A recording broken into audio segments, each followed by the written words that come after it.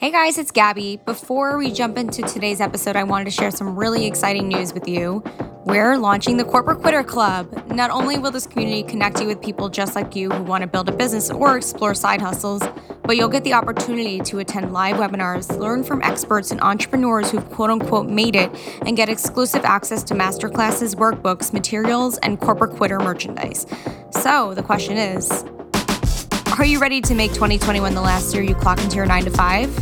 Visit corporatequitter.com/community to get on the waitlist. Hope to see you there.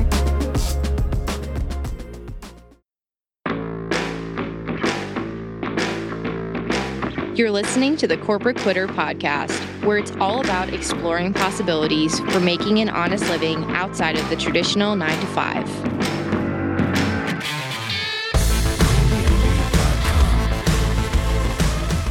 Hi, everyone, and welcome to the Corporate Quitter podcast. My name is Gabby Iannello. I'm your host. And today's guest I'm very excited about. His name is Jay Razzouk. He's a California business attorney with over 10 years experience litigating across 20 states in matters involving legal compliance at Fortune 500 companies.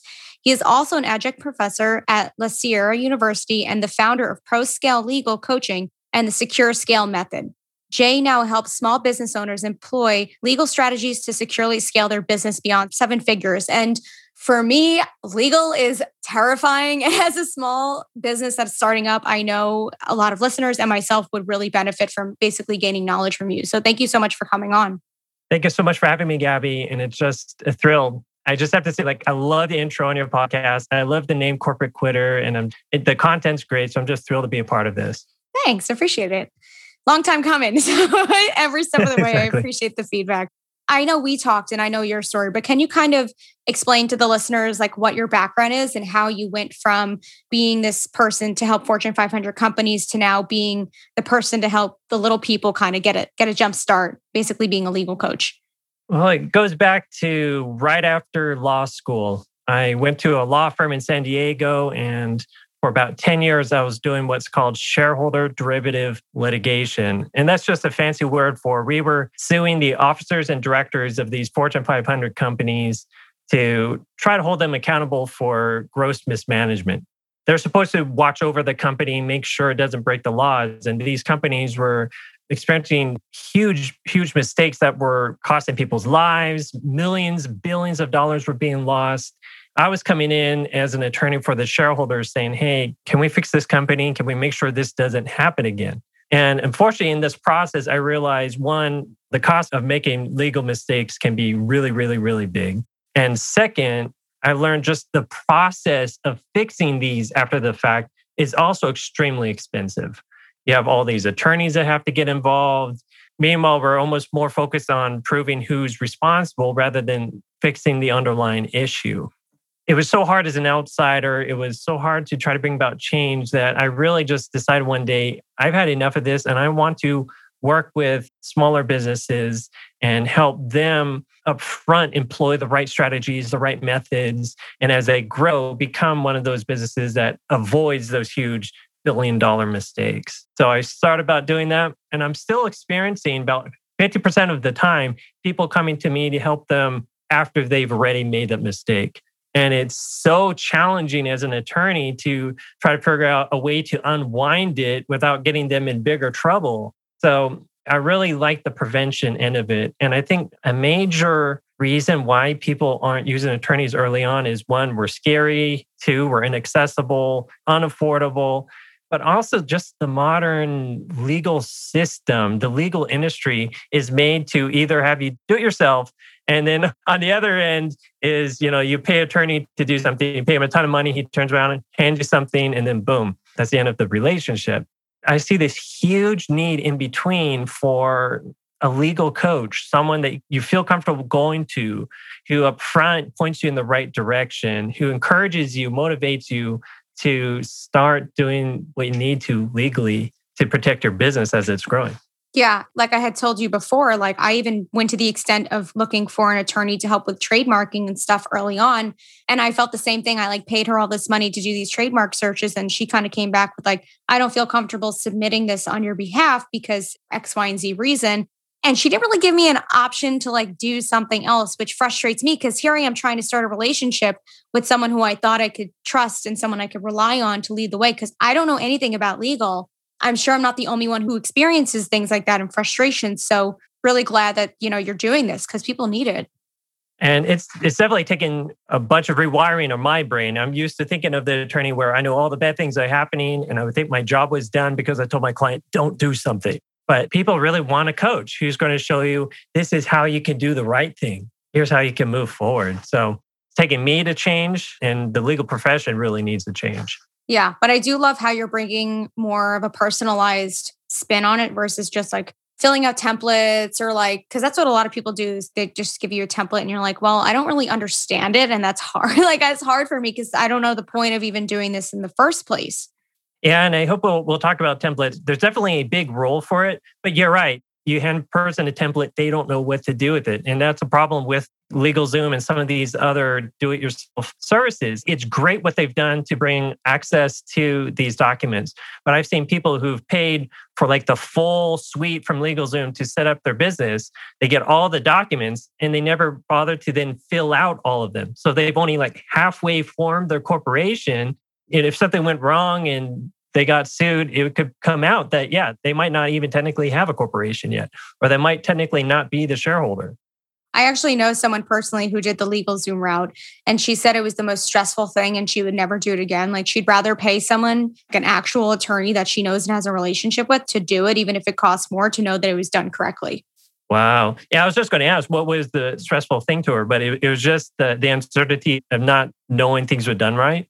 Yeah, basically. Like she was presented a lot by LegalZoom, kind of templates, bit of like education, but it was more of like they gave so many scenarios of like, oh, you could be an LLC, but you could be an S Corp. And it's kind of like she felt that it was more overwhelming than helpful. So she ended up Googling a ton. I think she ended up submitting it, but not until she had someone else review it too. So it was like you kind of did two things instead of one and doing it right the first time. Yeah, see, that is a great example of where LegalZoom comes up a little short. Their underlying documents are great. I look at them, I think they're very elegant, very simplified as it can get. But yeah, they can't tell you at the end of the day, this is the right document for you. This is a direction you should go. And yeah, picking between a corporation or an LLC is a big decision point.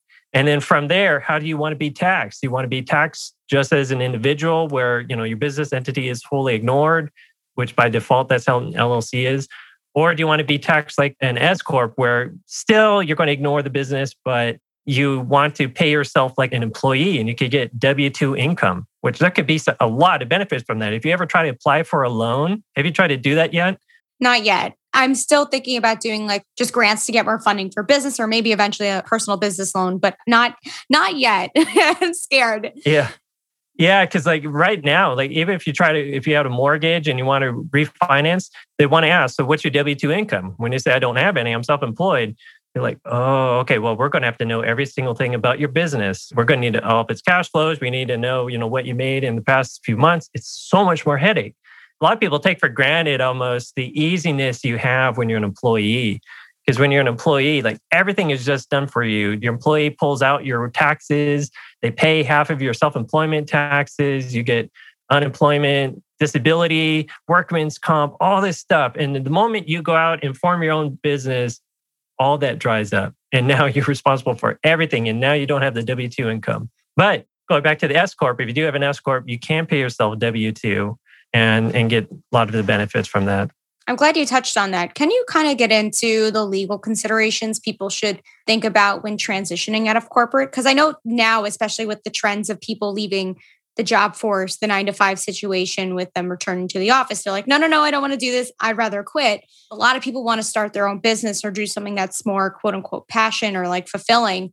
What are some things that we need to consider when we do that exit? I know that's a huge question, but I'm sure there's plenty of scenarios. I mean, I think legally, there's not so much there in terms of transitioning. Just realize now you're going to be on your own. I think maybe that's the biggest change. And that's what really struck me when I left from my big firm job to being by myself. Like, wow, now I have to figure out how to pay my own taxes. Now you have to guess up front how much you're going to make. and then pay the IRS a year ahead what you think you're going to make. And you have absolutely no idea because you just started your business, and it just keeps going from there. And, like with COVID last year, there was all this relief for people who were already paying themselves, who, already had employees. But when you're just starting off, again, the government's not really there for you. Even though small businesses are one of the biggest drivers of innovation, of hiring, they're so important to the economy. We almost get treated like second-class citizens. We get taken for granted. So you're really very much on your own. And here in California, the government is almost against you as a gig worker because we've almost gotten rid of the possibility of someone being an independent contractor. So if someone's going to hire you, even though you might want to be a gig worker, you want to do it for a day, that person is taking on the risk that you'll be determined to be an employee. And then they have to pay you the workman's comp. They have to pay you the disability. They have to pay all these other things. So when you're starting off, I think what's important to think about too then is maybe you want to form an actual business entity as soon as possible, like an LLC or a corporation. It's probably more important than ever to have one of those. And there's nothing wrong being a sole proprietor, a person where you're just doing business as yourself. But unless you're in certain industries like law, most people hiring you will be considered to be an employer, and you might miss out on a lot of business that way. I'm glad that you touched on the whole issue of like gig work, that whole type of employee situation. Like I know there was a huge issue with Uber and people striking because basically they're considered gig workers or independent contractors. Now California was like, that doesn't exist and Uber doesn't want to pay them as employees. So like, how does that tie in with this whole multi-state issue of remote working? Because I know there are people who like literally have a job in Manhattan, but they've now relocated to Florida, South Carolina, Texas, like all these states, which obviously have different income brackets. There are different types of legal things, taxes. Like, can you kind of dive into what's going on with that? Yeah, that's an excellent question. And do you want to approach it from the employer who just had a small business whose employees just moved, or if you are the person who moved? I think if you're the person who moved, yeah. Still under the employer's watch, you're still under pay by, X corporation. What could you do or consider? Well, if your employer actually let you move, awesome for you. And hopefully you've ended up in a state that taxes you less. I think a lot of people fleeing are people from California, from New York, from Illinois, fleeing the higher taxation and going to Florida, Texas, these states that have zero income tax. For us in California, we could get taxed up to 13%. So if you take what you're paying in the federal government and you take what you're paying at the state, I mean, right there is like half your income, 50%, sudden boost to your income just by moving. And these states are also probably going to be cheaper, right? Your housing is cheaper, your food is cheaper, your gas is cheaper. I mean, it's one of those things where I just wake up every day and while I love the weather in California and I love the people in California, I love our beaches, it's one of these things where is it worth the price? Because we're really paying so much to be there. That's how I felt about New York. It's rough. It's so like to get like this square studio that's like so tiny with like roaches and it's like $2,000. And you're like, if I go to Florida, I get the beach and like I get all my money. What? Like, why would I stay here? Exactly. I'll be happy to join you in Florida. That's definitely where I consider it our sister to California. Yeah. I mean, to me, I think that's the biggest impact. And same thing with a business. Like when picking between to be an S corporation or just a plain LLC, the main decision-making process really is going to be taxes. It's your number one driver. And really, before you pick a business, you should talk to an accountant who can crunch some numbers for you and say, yeah, right now, this is what makes sense for you. It's also not a one and done decision. A lot of people think, oh, I picked it. I have an LLC. I'm stuck with that for life. No, you need to come back and reevaluate that because your situation could change. Just like, yeah, if you move to another state, you might want to change. So like in California, it doesn't really make a big difference if you're a corporation or an LLC. But if you move to Florida, you're tax-free if you're an LLC. But Florida actually taxes C corporations. Oh, interesting. I didn't know that.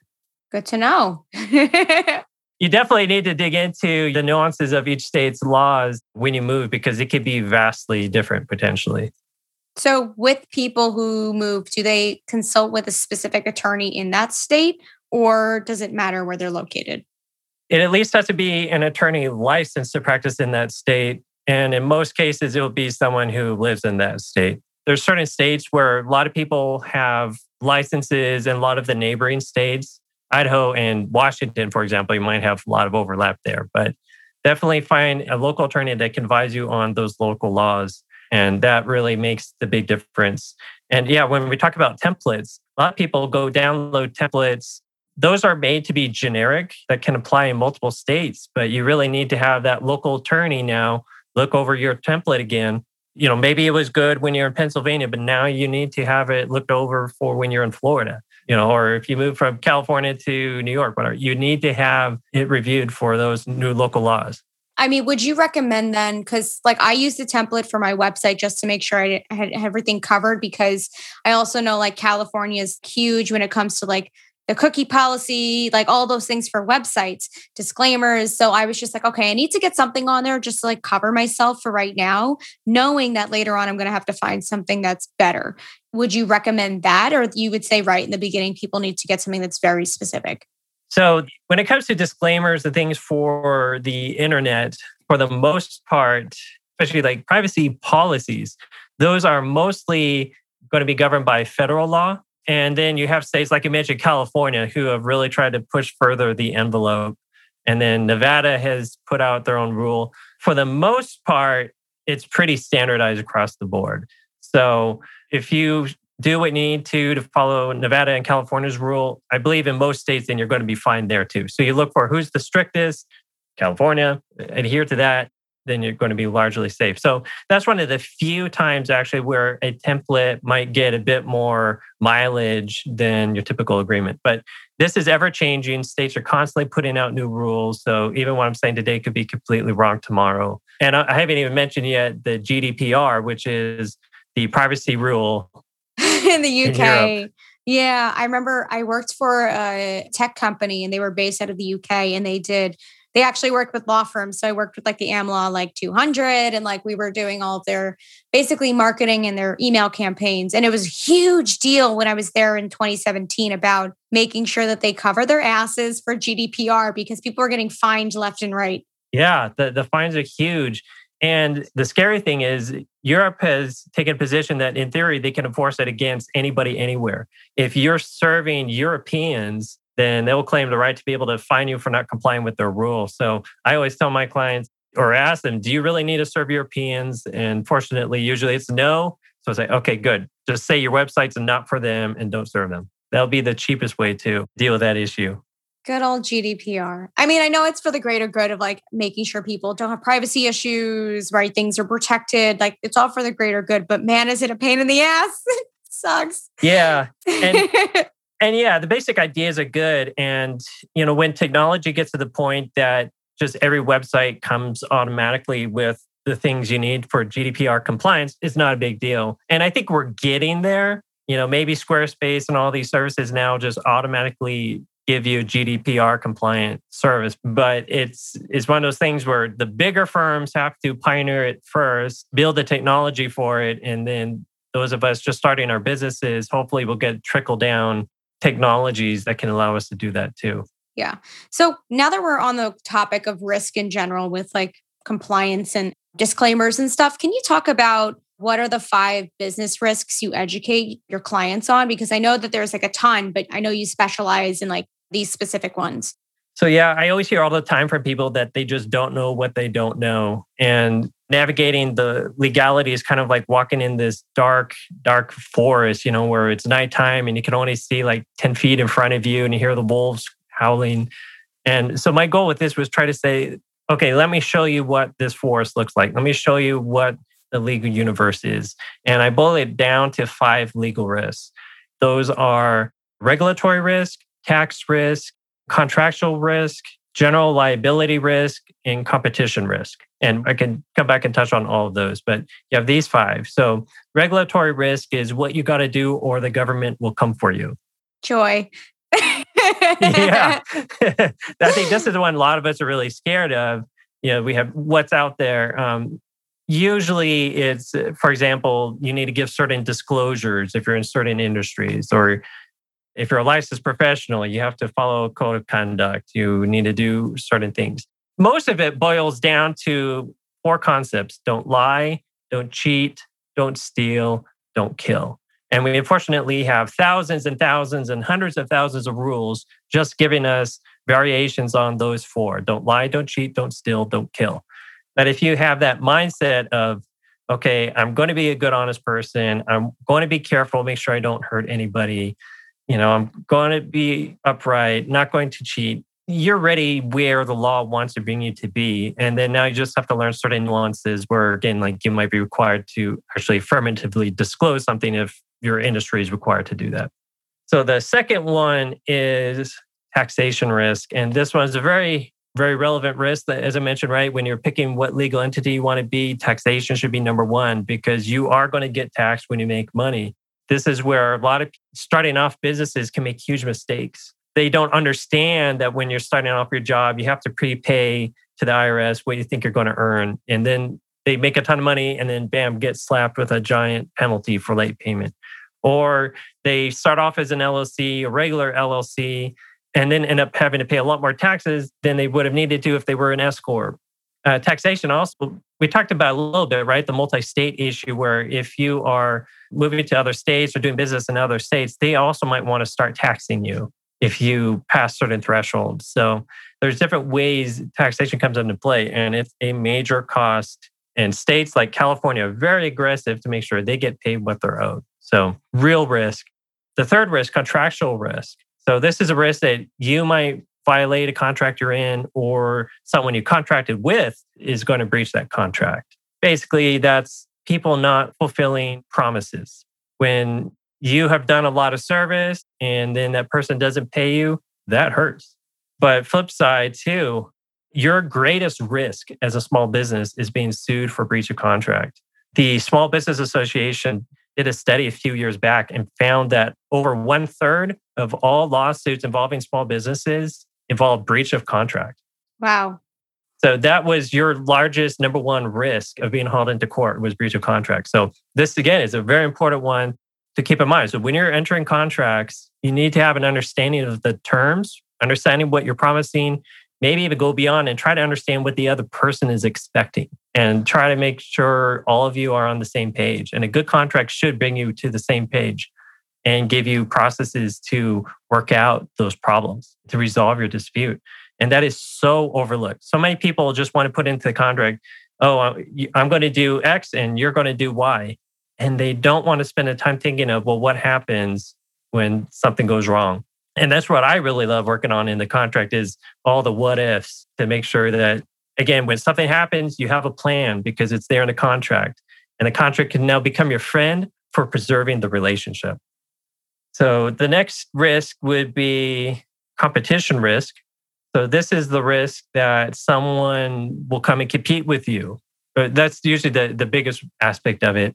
That's not fun, right? Nobody loves like all this competition. Sometimes it can be healthy, but your best way to protect yourself from competitors is going to be intellectual property. We're talking about now using your trademarks, your patents, your copyrights, trade secrets, these sort of things to protect yourself from someone just being able to just compete with you. There's strategies, and those strategies are backed with legal protection.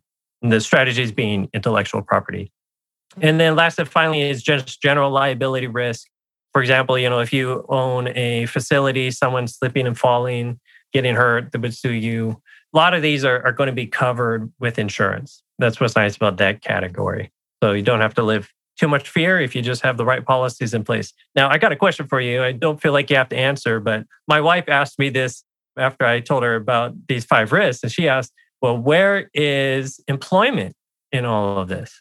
Or just, the risks that involve employees. Where would you find that amongst these 5 risks?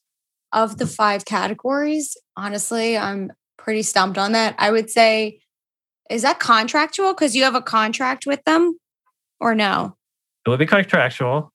But actually, it's fascinating to me that employment risk actually covers all 5 of these risks. Oh, wow. There's a ton of regulations about treatment of employees, disclosures, on and on and on, like no discrimination.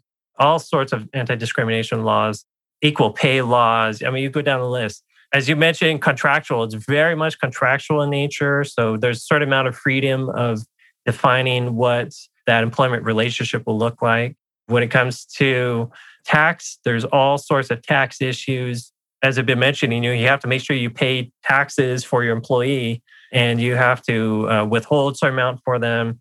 A lot of tax implications. You got intellectual property. You want to protect that from your employees just running off with it. You don't want them to take your customer list. That very much comes into play. And then you got to make sure you keep a safe workplace so that they're not getting hurt and suing you for getting injured. Likewise, you got to make sure they're not going to injure other people. If your employee is on the job and hurt someone else, you're responsible for it. It's fascinating to me how it just spans all five. Yeah. But I mean, now that you explain it, it does make sense. But I have to say, it's also extremely overwhelming. Like, especially as someone who's just started this, I'm like, hearing all that, like, it almost puts me in a panic of like, oh my God, I have so much to do. Well, hopefully, maybe we should move on to then what are the 5 things you could do to deal with these risks. And these tips, I hope, can boil it down to simple approaches that you could even take today to reduce the risk. I've boiled them down to an acronym that spells SCALE. The S will be the right structures. The C is the right community. A is the right actions. L is loss and liability limiters, basically insurance. And E is enlightened thinking. Now, if you employ all 5 of these, you should have yourself fairly well covered. This, in fact, is consistent with even a lot of these Fortune 500 companies that I used to try to help. They employ some of these strategies. This is what CEOs are doing. This is how they sleep well at night. So the first one being the right structures. This is where you want to make sure you have a corporation or an LLC, something that's going to be right for you. You have it properly formed. Maybe it's going to be, having the right intellectual property in place. This is going to take a certain level of legal advice, someone to guide you through and make sure you're on the right path there. But the payoff is huge to have these in place. The next, community. This is an easy one to implement right now for anybody. And this is just making sure you are hiring the right people, your clients are the right clients, that your vendors are the right clients. You could have the best contract in the world, but if you're not with the right people, it could still go wrong. Your deal is bad the moment you entered in with the wrong person. It's really worth vetting people, really getting to understand who they are, what they're like.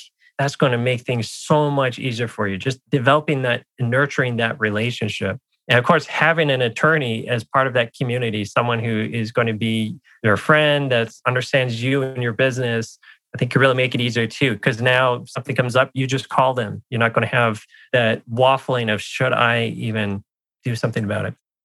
The third category, the actions. What did you think when you were an employee about all those rules and regulations and policies that your business had?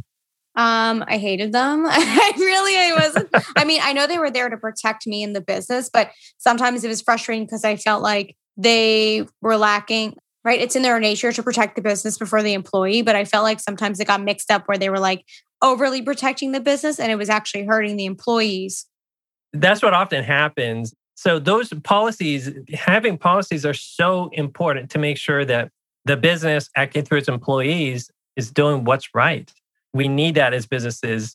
When you're growing your business, it goes from you to then having other people working with you, and you need to standardize things. But yeah, unfortunately, people eventually get to the point where the policy exists for the policy and people exist for the policy, and we forget the role that it has and don't let humans be humans. So I think there's definitely still a lot of room for us as a society to learn better policies, but that is a foundational part still of being able to securely grow your business. Yeah. Especially at these huge Fortune 500 companies, you have one asshole who can mess the whole thing up if you don't have things in place. Exactly. What do you do with that guy? Yeah. How do you deal with them? There's so many businesses that, if there's a complaint filed against that guy, they will move the person who complained away from him, but they won't deal with that guy. And right there, you've just violated a law, perhaps. You need to move that guy, you need to deal with him, and you need to create a safe environment for everybody. And you need to have a policy in place that tells you how you deal with it. It's so important.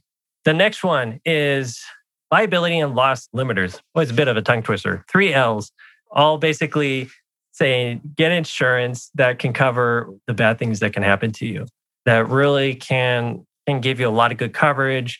Not only would it help you in settling, but it also would give you money to hire an attorney who would then represent you in a case, hopefully try to settle the case. That's usually the goal there. Settle sooner. Don't take it all the way to trial. I didn't realize you can use insurance to hire representation, because I know just from my own experience, like for example, I'm in a business mastermind and right now there are some women in it who are basically coming up with a class action lawsuit because this person publicly released information. She basically put confidential calls where people were disclosing numbers, ideas, business stuff. And she put it on her podcast for basically the whole world to hear. So now there's this whole legal issue. But then there are people who are like, I can't afford to even do this because I don't have insurance in place, or I can't afford an attorney. Yeah, that's why you as a business want to have this insurance, because the cost can be huge again. Like the average lawsuit, according to the Small Business Association, could reach up to $100,000. Damn, are you serious? Yeah. Holy crap. Oh my God. And, I mean, I was dealing with lawsuits that were in the millions of dollars. But yeah, for a small business, it could easily get into $100,000. I mean, just to settle a case where, let's say, your attorney doesn't even have to go into court, could cost you $2,000, $3,000, $5,000 just to work out a settlement agreement, basically. So you want to have insurance there kind of as a cover. It really can give you a lot more protection. Here's another shocking statistics. According to the Small Business Association, again, the same study, they found that basically 50% of all small businesses have been involved with litigation in each year.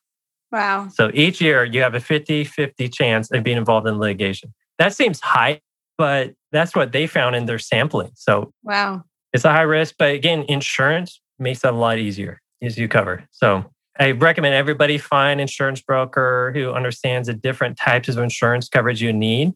Because nowadays, if you're growing and you're talking about confidential information, now one of the biggest risks is just protecting people's data. Like, the GDPR and all these, we're gathering people's data, their phone numbers, their emails. If someone hacks that, you could be on the hook. Nightmare. So now there's insurance just for that. I mean, I keep getting emails from like all these companies that are getting breached, and they're like, oh, there's this like lawsuit going on, put in your name and your reference code and you could be part of it. I'm like, sure. But also like, what is going on with my stuff? Why do people know my information? Like, what the hell? Yeah. I mean, this day and age, it's virtually impossible to prevent yourself from being hacked. I mean, you could do stupid things that will increase the odds of getting hacked. But yeah, you take TransUnion, you take the credit card companies, the big banks, they're all getting hacked. Yeah. And if they can't do it, what can you do? So they have insurance, I'm sure, so they can deal with it. But we also need to have protections there in place. And Definitely. Insurance is an easy one. I tell people, even if you're going to be a sole proprietor, you might be better off not forming an LLC or corporation and just buying the insurance coverage. Like in California, it's $800 a year, even if you make nothing with your business. So insurance could be a very good thing. The last one is enlightened thinking. And it's last, but it really, in a sense, should be first. As I mentioned, most of the law is just getting you to be a good, honest person. And if you have the right mindset, if you really aren't about taking advantage of people, but you're really about loving people, if you really care, if you spend time to understand your vendors, your clients, the people you're dealing with, and earnestly try to resolve disputes with them, I think you're going to prevent most of these lawsuits. Most of the lawsuits happen because someone doesn't feel like they've been heard. It takes a lot for a person to want to go try to find an attorney to then represent them when they feel like they've been wrong. I mean, here's a shocking statistic. So 63% of people who have reported workplace problems to the government end up being fired. Like, what are you doing as an employer? Like, the laws say if an employee finds a problem and reports it to the government, you can't do something to punish them for doing that. You have an employee who felt like there's nothing they could do, it got so bad, they had to go tell the government, and then now you went as far as to fire them. That's how you do end up getting sued, and how you give these people a real good lawsuit that will end up costing you hundreds of thousands of dollars. And you could have avoided it if you didn't panic, if you just pause and try to figure out what's going on with this person. Yeah. And I found too, if you come about doing business or interacting with people with good intention, it most always will work out okay. And if it's not, you will learn a lesson in the process, which in some scenarios might be $100,000 bill. But for most cases, it's usually just like, okay, maybe I should watch my language or like interact with people slightly different. Yeah, and usually I think the people that are going to be the biggest problems are going to be your sociopaths or your Yeah. these people who have no problem lying and will just do these really weird mental games on you. Those are people you want to try to screen out and really look at, okay, yeah, how are they treating everybody else? Because yeah, I mean, I have my clients who have been mistreated by some of these people. And yeah, they are cheating and messing with all their other vendors, all the other vendors. Everybody else is in the same spot as my client. So do a bit of research. You can find potentially enough information there to say, don't do business with this person. That's going to be better than, again, paying $10,000 for the best contract ever. Yeah. I can imagine that as someone, I don't know if you've heard or seen scenarios where, for example, now with the era of TikTok, people like have a video go viral and all of a sudden they sell out of X product or whatever business blows up or something happens. And I can only imagine if they went from 0 to 100, they rapidly scaled, like they're probably in a really tough place because they now, whether they put those legal considerations into place, they might be dealing with a ton of backlash because they didn't either hire people or just when you're growing so rapidly, what the hell do you even do? Yeah, and that's just it. You're just treading water and you see the income coming and you want to focus on that, focus on the growth, focus on the hiring. And I think you almost need to take that pause, take that time out, almost like meditate, reflect to see like, do I need to lay a foundation on which I can actually grow on? Otherwise, you could be basically growing a house of cards. One little push in one direction, it'll all come down. And I have seen this. I've seen these rapidly scaling businesses who, have a great idea, great product, they're wonderful people. But for example, they had the wrong employee who then brought in the wrong types of customers. One thing led to another, and now that whole business is now defunct. It just collapsed instantly. So you've spoken on like having the wrong employee, the wrong policies, whatever it is. So what is something that someone can do to ensure they're doing something quote unquote right? Like, how do you even know about what way to do that? Is that consulting with someone who's an expert, or is it like, do you have a methodology you use or? Yeah, so I have the secure scale method. And really, I think it is part about just educating people to really understand themselves. Because once you understand yourself and you understand who you like working with, and you can think back on who are the clients you really enjoy working with, then you can hone down who you want to do business with. And in fact, coaching programs teach us too. Like they even say, just target your ideal client and it's okay to disqualify a lot of people. Don't feel like you have to, because you're starving, bring in a bunch of bad people. No, it's okay to say no. It's a good thing to turn away people. And a lot of coaches will say that when they've done that, now their business actually explodes. Now they get more business because now people realize, oh, wow, this person's confident. They know what they can deliver on. Really, really, it's worth it to be picky.